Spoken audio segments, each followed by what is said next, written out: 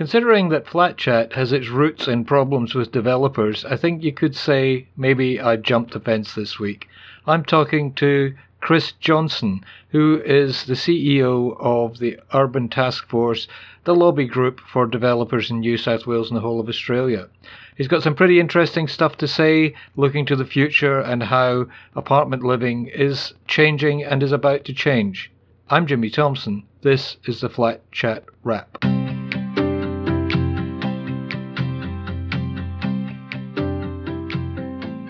Hi, I'm with Chris Johnson of Urban Task Force. Chris, good morning. Good morning, Jimmy. How are you going? I'm well. Now, first of all, what is Urban Task Force and what is your role in it? Well, firstly, I'm the CEO, Chief Executive Officer of the Urban Task Force.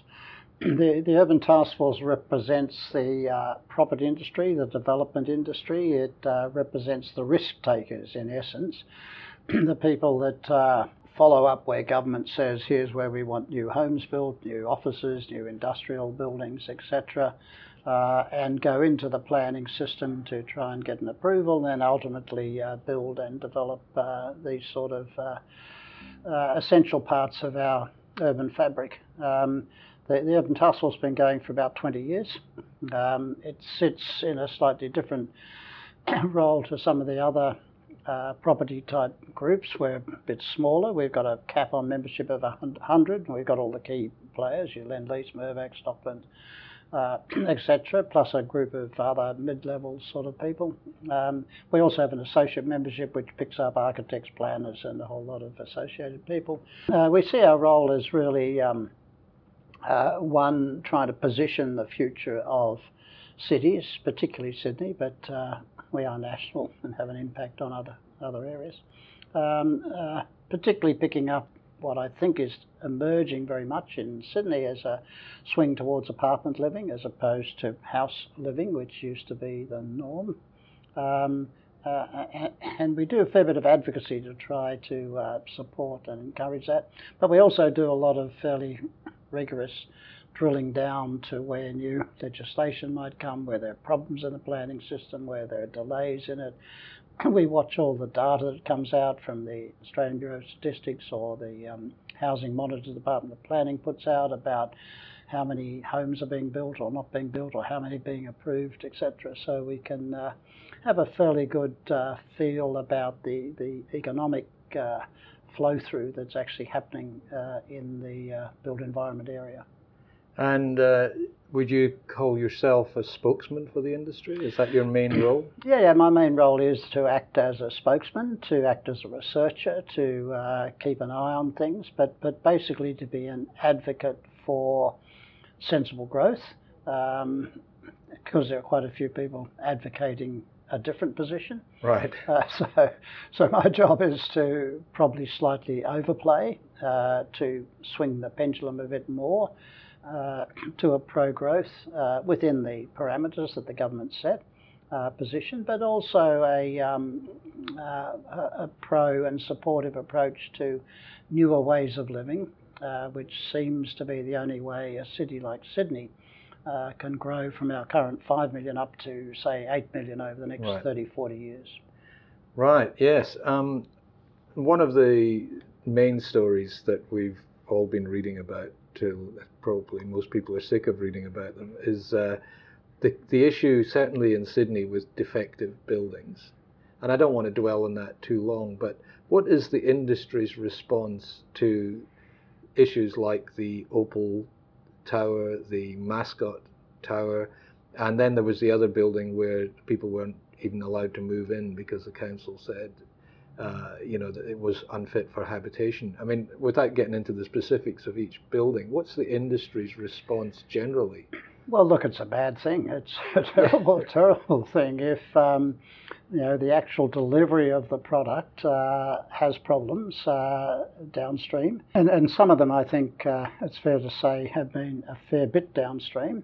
Like the Mascot Towers was 10 years after it was finished. Yeah. So I think we desperately need to learn from what's happened. What are the problems? Just take Mascot Towers, for instance. Some people are saying part of the problem is private certifiers are out there to just approve no matter what because they're paid by the developer, etc. But Mascot Towers was actually, the certifier was actually the council. Right. The local council. Because some people say better if the councils do the certifying, they're more independent, but in this case it was them. Mascot Towers is also an issue where the water table is very high down in that area. It's only about 2 metres below the surface. Right. And what happens, I think, as different buildings are built, it starts to incrementally build up a movement of that water table as more basements, which the council requires to push basements down into the water table, and that can lead to a destabilisation. Right. And I think there's something to do with that in Mascot. Opal seems to be a strange one to me because the architects, Bates Smart, are one of the top architects around town. The engineers, WSP, are one of the world's biggest engineering companies. Because the government's saying at the moment, we'll fix this by having to register these people. Well, WSP could get registered with their eyes closed. They'll easily get registered. The builder, Icon, is connected to a very major Japanese construction company, one of the biggest in the world. They've got IP and knowledge about construction that's all over the, very detailed. So I don't think some of the current proposals to register these people, therefore will fix it, all those people would have got registered. I think in Opal there was a slightly different issue, and it's one that I don't think the government's really confronted yet. And that is the design construct approach.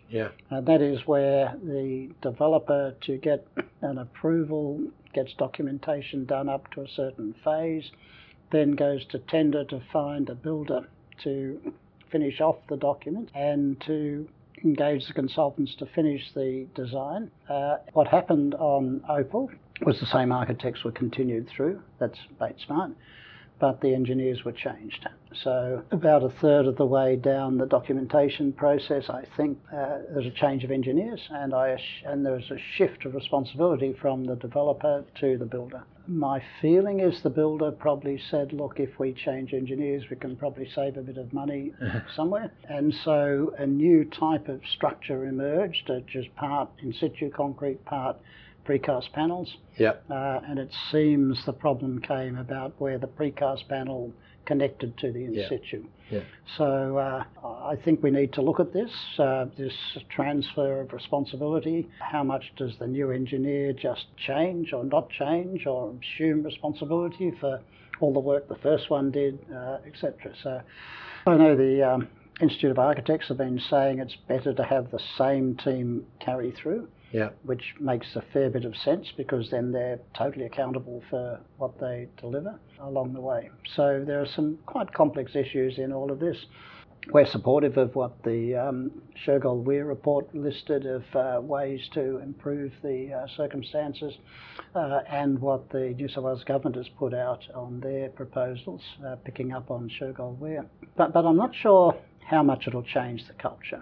I mean, the thing about the changing of engineers doesn't surprise me at all, because I know of many stories where the architect, they design the building, it's an award-winning building, and somebody says, well, we don't want to do what you've designed here, we want to do something because it's more efficient or less expensive, usually less expensive. And that often ends up with the architect being shown the door, because they won't compromise on their design. And the developer has a slightly different set of priorities, which is to get the building built for, well, maximum profit.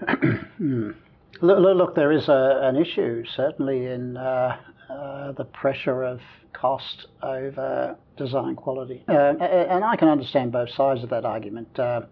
You depend on where you're building. You don't want a Rolls-Royce job everywhere across Sydney. There's an affordability issue. Absolutely. And we need to be aware of that. My feeling is most apartments are pretty good quality. There's a pretty sound approach to them. I think people need to not take too many risks. I think, for instance, Opal mixing these two different construction techniques for structure creates a higher chance of a bit of risk, and it's probably wise not to do that if you can help it. I think at the end of the day there's been a shockwave run through the industry. The biggest thing that's going to happen, of course, is consumers are going to say, well, look, how do I guarantee the quality of what I've got? There's talk about all the players in the supply chain signing off that they guarantee their work. Yeah. And I think that's a good thing to do.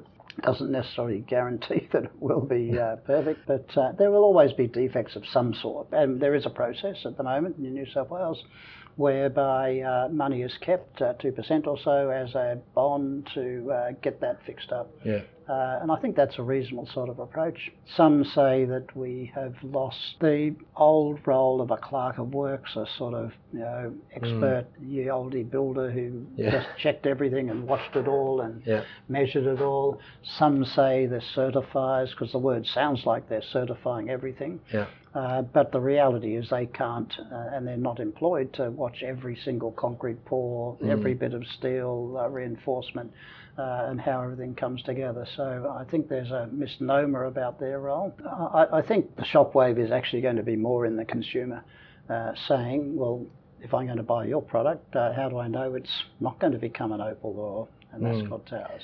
Is there a sense in the industry, basically you've got the good guys and the cowboys, from looking at it from the outside. There seems to be developers who care about their reputation and are determined to do as good a job as they can. And then there are these fly-by-night companies that turn up, throw up a building and then disappear. Is there a sense within the industry that the good guys would like to do something about the cowboys, or do they just not want to even discuss it? No, well, they're being dragged down by the cowboys. And I think that repeat business is a crucial part of what most of our members are on about. So your Vax Lachlan's Lend-Lease, their reputation is vital to them. If people are going to say, look, I want that brand because that brand is associated with quality, that's worth a lot of money. I use an analogy of this, say Virgin Airlines and Richard Branson, that he doesn't want to just make as much money as he can on the first flight at all. And so I've made a lot of money, yahoo, I'm going to now forget it. He's got continual branding to keep going. So, and the same with developers. They have a continual process to keep their reputation, to keep it flowing. And in fact, most of their orders to clients repeat business. So a lot of people out there think, right, look, I'm comfortable with this firm, I'm used to their product, I'll next time I want to buy an apartment or house or whatever, that's the one I want to relate to. Of course, we forget, certainly in the Flat Chat universe, we forget that 50% of apartments are owned by investors. And these are people who, for instance, the Crown Group, not the casino people, the developers, they have a Crown members club, and they will get a newsletter saying, oh, we're developing a new thing here if you want to register an interest. So they're not just selling it to people like me who want to live in an apartment, they're selling to people who are going to invest and obviously let the apartment out as a...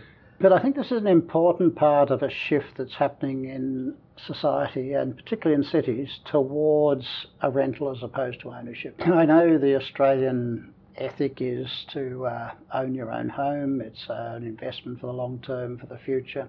But I think a lot of younger people particularly are saying, well, look, that's going to tie me down. I'm going to have to look after and maintain and be there all the time. But a lot of younger people are seeing jobs in a global sense. They could well be in New York, London, Paris, Tokyo, whatever, in terms of work, and being tied down by owning a property. Although if they do it as an investment, they then at least have a foot in the supply chain. Well, that's a great fear, I think, among a lot of young people, to the point of despair, that they feel that they can't get into the property market, and the property prices, well, not recently, but historically have been rising very quickly, and they just see them disappearing over the horizon. So obviously renting isn't just a choice. For some people, it's their only option. Well, it is, but also I think the rise of the apartment market also helps people get a different type of ownership. Yeah. And I think that's important to understand. I think the average apartment is about 500,000 cheaper than the average house. Yeah. So it's a much more affordable product to purchase. But the interesting thing about an apartment, it's partly ownership of your part of it, but also through body corporate fees, sharing gymnasiums, in Crown Group's case, libraries, common areas, lifts, swimming pools. Swimming pool. So I think there's a very interesting model where you are both owning a certain amount, which will hopefully rise in capital value for most people over their lifetime, but also using as you need to other facilities. So some people will want to go into an apartment block that's got very high body corporate fees and lots of amenities. Other people will want to go into one that have not very much in that regard.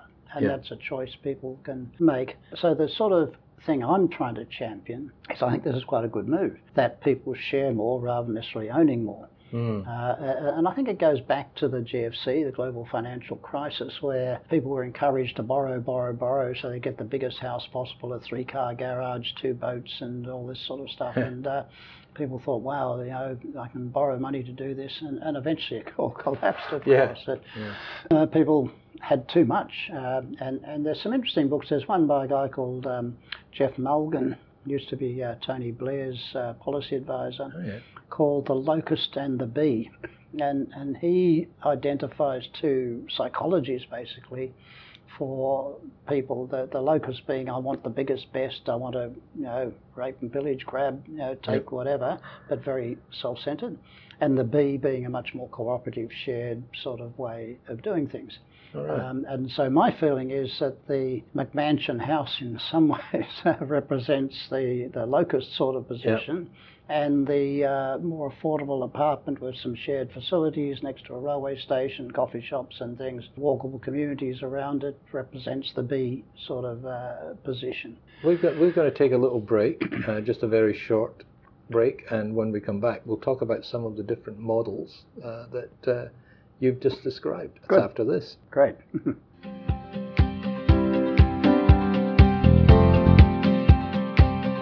I'm back with Chris Johnson of Urban Task Force, and we're talking about some of the different models that have evolved in terms specifically of apartment living. And one of them, you were talking about sharing, and I mean sharing in the dictionary definition of sharing, not the Airbnb definition of sharing, which is sharing other people's common property. Sorry, I'm being a bit cynical. Some of these new models, like the co-living, which sound very much like, dare I say it, student halls of residence, where you've got your own room and maybe even your own bathroom, but you share a kitchen or stuff like that. Do you see that being a model for the future? I think it is a trend. I don't think it's going to be a massive trend, but I think the new generation boarding houses is part of that, whereby boarding houses that have a self-contained small 20 square metres, 26 or so bed-sit type space, and some shared facilities, barbecue areas, kitchen areas, living spaces, etc. It's quite a good model for some people. The student housing obviously works because students like to congregate and meet and talk and things, and not everyone wants to do that in every building type. The whole move to build to rent, which is long-term rental, and certainly my understanding in the American circumstance is that is like a resort almost. That as you go into the complex, you pass the concierge who says, look, here's your laundry that we dropped off this morning, and the swimming pool's been warmed up if you want to go for a swim or whatever, and a resort type living where you're looked after a fair bit is quite a good model. Well, I came across one, it's on the outskirts of Washington, D.C., and it had the swimming pool, it had a dog park, it had a running track, as well as a gym. It had its own bar, which was like a proper club anywhere, but it was all rented. Nobody owned in that building. There may have been several investors who collectively owned the thing, but basically this was for young professionals presumably related to the government in some way or another.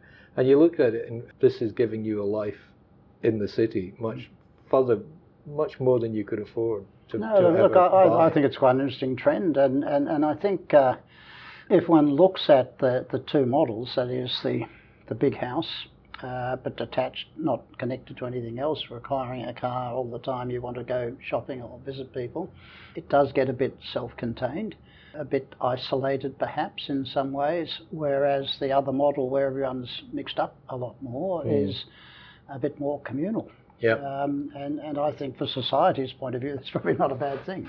Do you think strata communities are a pipe dream, or do you think that it's a genuine opportunity for people who have grown up, as you said earlier, with this Australian dream of the house on the quarter-acre block, and the 3 cars out the front, and my home is my castle? Is it a real opportunity to change that aspiration? I think it is, but I think it's not to say one's wrong and one's right. I think what we've got to do is present that model, the house, the suburban house, is a model for a whole lot of people that want that lifestyle. Yep. But I think there are another group of people who would find that to have that lifestyle, they've got to be so far away from their workers that the travel becomes excessive. So I think there's a new model that's starting to emerge, which is the shared apartment type living. I think in its early days, it probably didn't get as much social interaction as it could. But some of the ones that are now happening are quite incredible. I mean, one of our members has built one out in the Rosebery area, which is about a 6-8 story, wraps around a garden, but there's a childcare right next to the front door. Right. So families love to live in this because they just drop their kids off as they go to work in the childcare next to the front door. And is that open and functional? Yeah. Right, so it works. No, it works. In fact, we did a publication on this about people who love living in apartments. And the person who loves this particular one, which is actually a Meriton apartment building in Rosebery, called The Gallery. So Lauren and her little boy Lucas and her husband live in there. They have the Little B childcare right next to the front door. So she drops Lucas off at the childcare. Tuesdays, she doesn't go to work, and or just in the morning, comes back and picks Lucas up. And with 3 or 4 other mums, she goes to a different apartment block in the area. Each of them have a playground. Each of them have a swimming pool. Wow. And they don't have to look after any of them at all. Yeah. And they're thinking, well, this is much better than when I was in the suburbs. Absolutely. I've got the childcare, the playground, don't have to maintain any of it, and so it's a really good lifestyle. How do my readers get a hold of this publication? Presumably, is it available on your website? Well, it is, but we did a program around it called Welcome Home, and I'll just check out the actual website for it. It's www.welcomehome.org.au. Terrific. If you look at that, you'll be able to see Lauren. You'll be able to see a number of people living this more urban lifestyle and how they enjoy living in this more shared manner.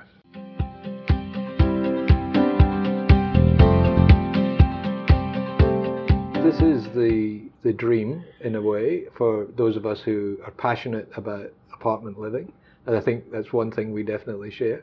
But it goes against the generally accepted opinion that apartment blocks are no place for families. But that's changing, isn't it? Well, it is changing because the market is realising that this is becoming a new part of the market. So if you build a childcare in, bang, you attract a certain group of people.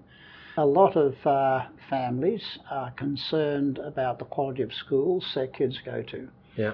But if they want to go to the best schools and they don't have $2-3 million for a house, which is what you may need in these areas, but if you can get for $1.2 million an apartment with the childcare, etc., but close to the schools you want to get to, that's a real plus. Yeah. So I think these are starting to drive decisions that people are making along the way. And I think the market is responding to this, of providing childcare, gardens, playgrounds, common facilities that can be used by everybody.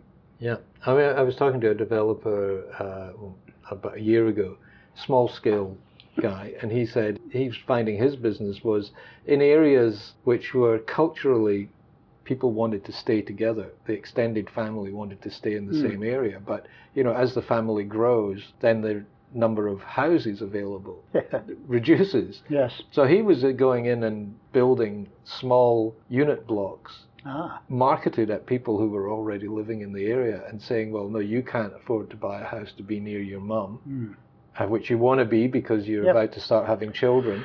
So we'll build an apartment block at the end of the street kind of thing. No, I think that's a good model. I think the other part of that model is the downsizing model. That is people in the North Shore or wherever, a big home, getting older, finding it difficult to move around, maintain, look after their house. But if near the railway station at Linfield, Pymble, wherever it might happen to be, there's an apartment building where they can just walk out and go to the coffee shop and things. They can have their car parked underneath with a lift going directly to their apartment, which for older people is quite important. So I think the downsizing is becoming quite a big thing. And in this Welcome Home, we also did a coverage of some downsizers. Yep. And one of them, for instance, Judith, who lives in the Mossman area, she's someone who likes to travel quite a bit, and apparently quite a lot of the people in this apartment block like to travel. And so she finds that it's easier to lock up her apartment up on the third, fourth floor when she does go travelling. She says her neighbours, she has the key to their letterbox, connects to all their mail. Right. She has the key to their apartment. So the day before they come back, she goes and buys milk, puts it in the fridge. Oh, wow. Gets everything stocked up so they can be there. So I think for the downsizers who like to travel a little bit more, this is also quite a good mode of operation. So lock up and leave. Lock up and leave, but also a communal way of sharing. I was just thinking that it's the old-fashioned sense of community. Put a pint of milk. Well, I'm showing my cultural background there. Litre. Put a litre of milk in the fridge for them coming back. And switch the aircon on or whatever. Yeah. That's real community rather than a kind of manufactured community.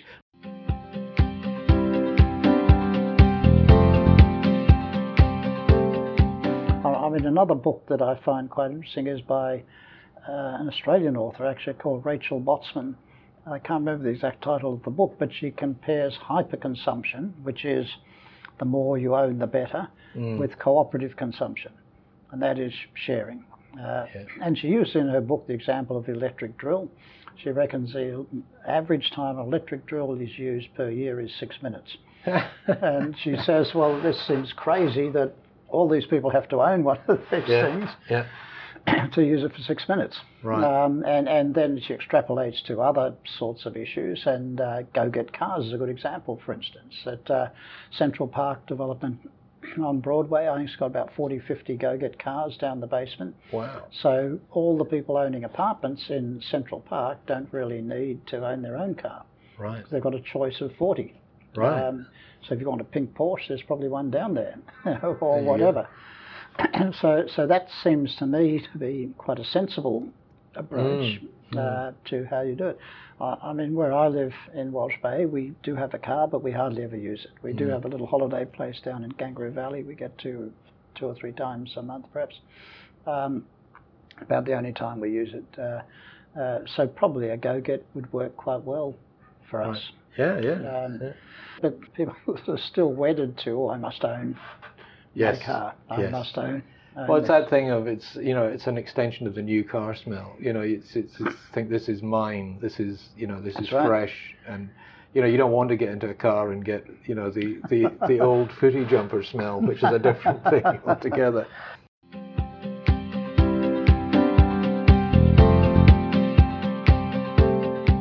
You're in your last few months in this role. Yep. What is your optimistic view of the future in apartments? I think it's very positive, and I've championed this a fair bit. I think the suburban low-rise detached house model is fabulous for a city up to 3 million, maybe 4 million. I think when a city like Sydney gets to 5, going up to 6, 7, 8, It's impossible to keep that low rise happening forever, particularly if you're on the seaboard. You can't go east.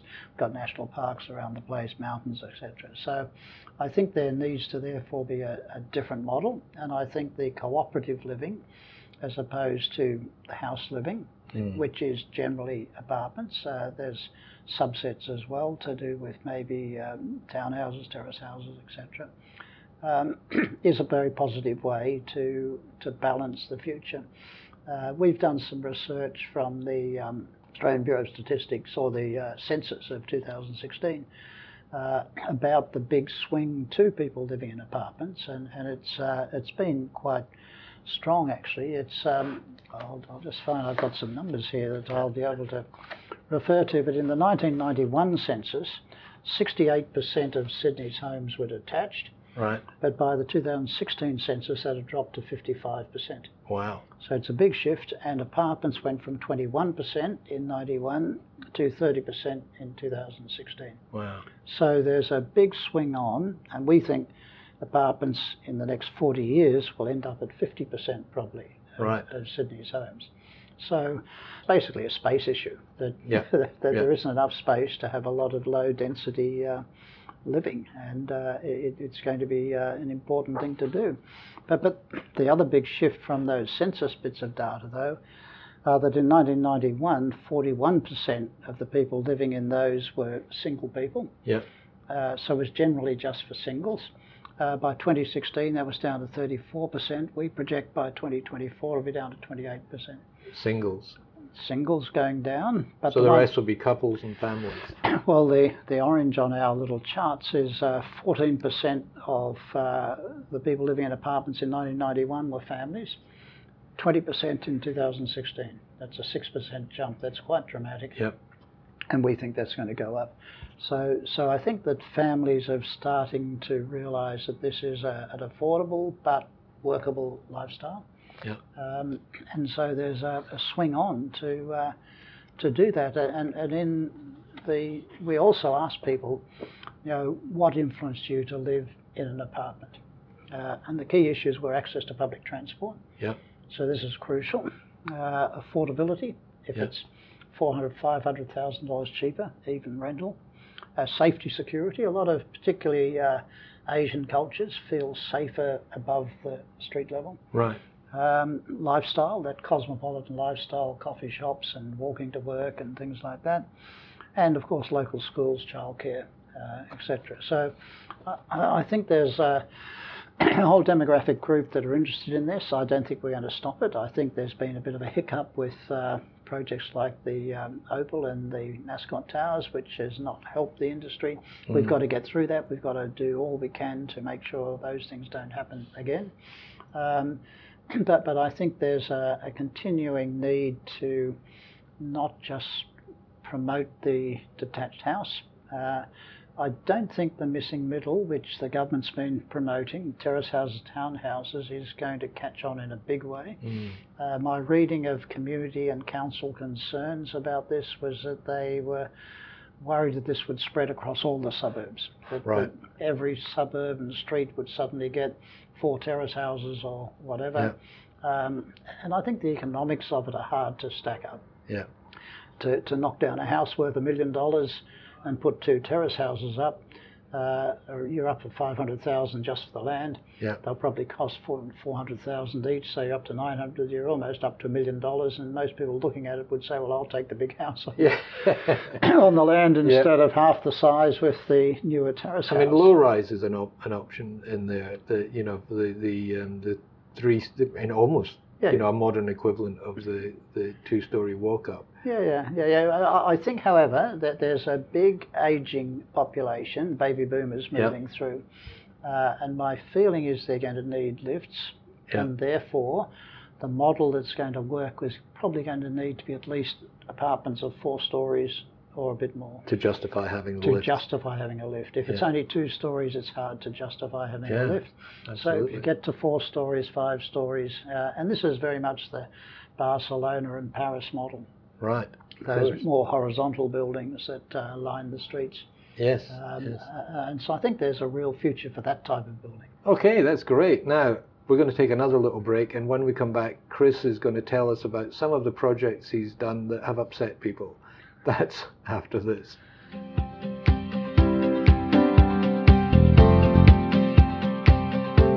And we're back. I'm with Chris Johnson of Urban Task Force, who seems like a very decent person, but apparently, Chris, you've done some projects that have upset people.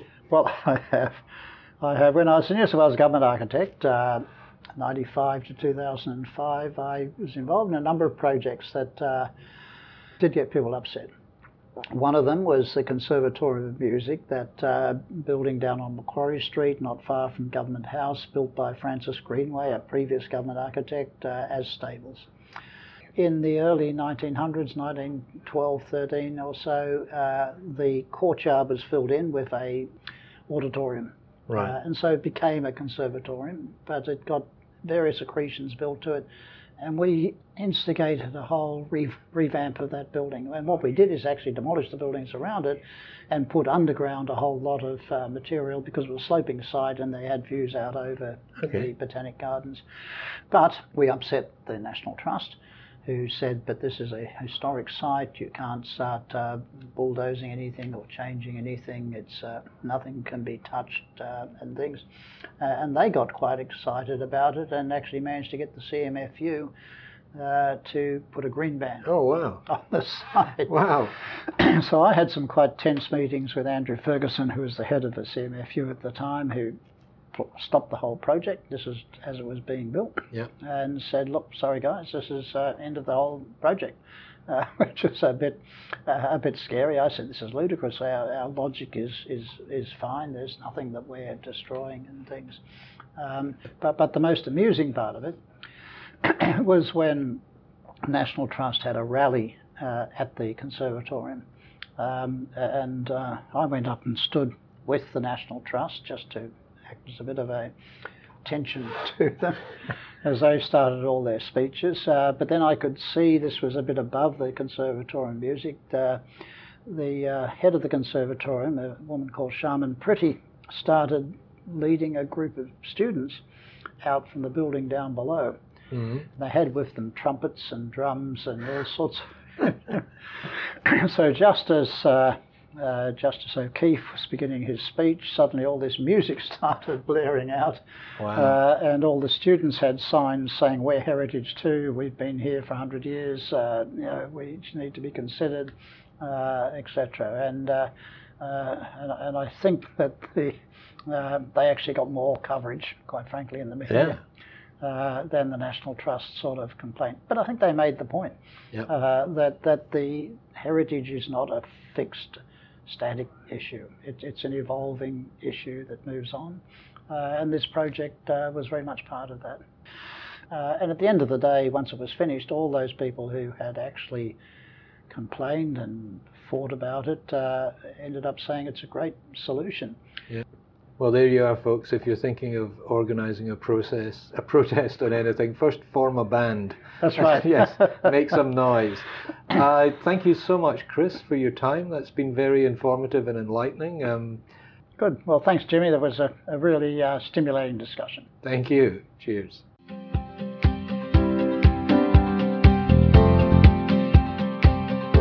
Well, that's the Flat Chat podcast for another week. If you enjoy these podcasts, please subscribe. It's completely free and it will come straight to your phone or your pad or your computer without you even having to think about it. Tell your friends, leave us a review, anything. Let's get the word out there. We need all the support we can get. Now, if there's something that we haven't done in the podcast that you'd like to hear, let us know. Come to the website, flat-chat.com.au, and that's also where you can come for specific advice, to ask questions or answer other people's questions. Thanks for listening. Talk to you again soon.